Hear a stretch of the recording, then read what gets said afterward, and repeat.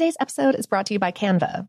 We're all looking for ways to make an impact at work, but not all of us are skilled in visual design. Canva helps you get your point across, simply and beautifully. It's easy to design Canva presentations, docs, whiteboards, and videos. You start with a designer-made template and customize it with your content. Plus, add graphics, charts, and more from Canva's massive media library. Whatever department you work in, Canva is perfect for any task. Sales decks, hiring docs, marketing brainstorms, employee videos, you name it. Anyone at work can design with Canva. Start designing today at canva.com. Designed for work. This episode is brought to you by Technically Speaking, an Intel podcast.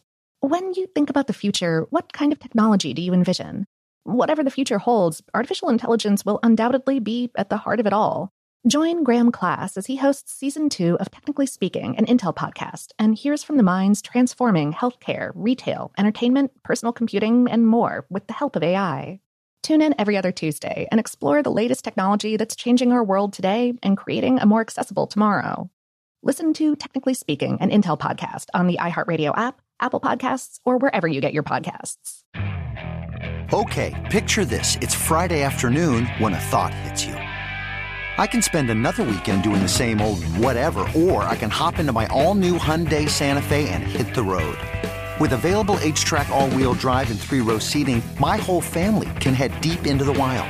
Conquer the weekend in the all-new Hyundai Santa Fe. Visit HyundaiUSA.com or call 562-314-4603 for more details. Hyundai, there's joy in every journey. The Kakadu plum is an Australian native superfood containing 100 times more vitamin C than oranges. So why have you never heard of it? PR. No one's drinking a Kakadu smoothie? I'm JB Smoove, and that was a full episode of my new podcast, Straightforward, inspired by guaranteed straightforward pricing from AT&T Fiber. Get what you want without the complicated. AT&T Fiber, live like a gigillionaire. Available wherever you get your podcasts. Limited availability in select areas. Visit AT&T.com/hypergig for details. From BBC Radio 4, Britain's biggest paranormal podcast is going on a road trip. I thought in that moment, oh my God, we've summoned something from this board. This is Uncanny USA. He says, somebody's in the house, and I screamed. Listen to Uncanny USA wherever you get your BBC podcasts, if you dare.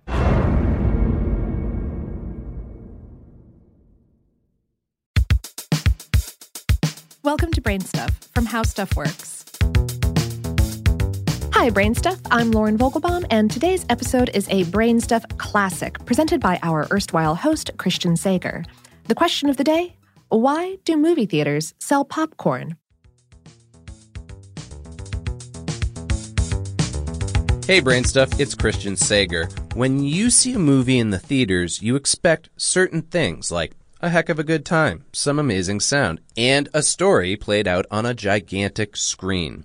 You also probably think about popcorn. But that's weird, right? How, of all the snacks on Earth, did popcorn become the mainstay of movie theaters? Well, it starts with a bit of history. See, popcorn had been around for ages, and it was a popular snack at 19th century fairs and carnivals, especially after the invention of the first steam-powered popcorn popper back in 1885. People loved the crunchy, salty, inexpensive snack, and movie theaters hated it. During the era of silent film, these companies followed many of the same rules as traditional theaters, and they did not want to be associated with a loud food that could distract from the show. Additionally, there was a little bit of a class consideration here. Since audiences had to read the dialogue on the screen, they had to be literate, aka a better sort of people with superior education. Allowing popcorn inside was, in the opinion of these theater owners, kind of like throwing sawdust on the floor and just saying, sure, just spit wherever you want. Talkies, or films with spoken dialogue, emerged in 1927, and this brought movie theaters to the common folk. Suddenly, anyone could cough up some change, grab a seat, and understand what was going on. This was also the time of the Great Depression, when Americans from coast to coast pined for cheap, escapist entertainment. So the average Americans finally found the cinema, and they brought their snack culture along. And the Depression affected theaters as well. theaters with the best chances of surviving were the ones that gave customers what they wanted. If they wanted to eat popcorn while watching a film, well, so be it. At first, independent vendors sold popcorn outside the theater, profiting from the casual passersby as well as future movie patrons. Since corn kernels were dirt cheap, popcorn became even more popular, and things escalated. Movie theaters allowed vendors to sell popcorn in the lobby for a small fee. Eventually, they cut out the vendors entirely, acquiring their own poppers. During World War II, popcorn sales saw another bump. Sugar was rationed, which made many conventional sweet snacks and drinks more expensive. At least, that is when they were available at all. Popcorn, of course, only required salt and popcorn kernels, neither of which were hard to come by. But by then, the association between movies and popcorn was firmly established in the mind of the American public. This association continues today, but there's another wrinkle to the story. And you might be saying, Christian, okay, popcorn was cheap in the Depression or whatever, but what happened? When did it become so expensive? Good question.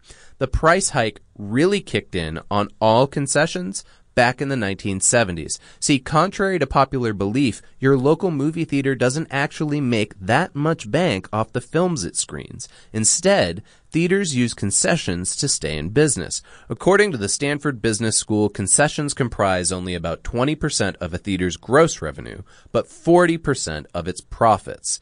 This makes sense when we consider how theaters must split ticket revenue with distributors, but can pocket 100% of whatever they manage to sell at the snack counter. The bulk cost of the ingredients is laughably small, and the profit margin is huge. And don't forget, the stuff is still addictively delicious. Today's episode was written by Ben Bolin and produced by Tyler Klang. If you enjoy our show and want to support us directly, check out our online store at tpublic.com/brainstuff. And, of course, for more on this and lots of other poppin' topics, visit our home planet, howstuffworks.com.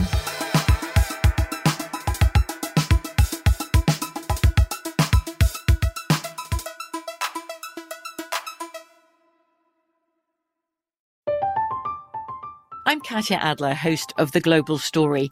Over the last 25 years, I've covered conflicts in the Middle East, political and economic crises in Europe, drug cartels in Mexico.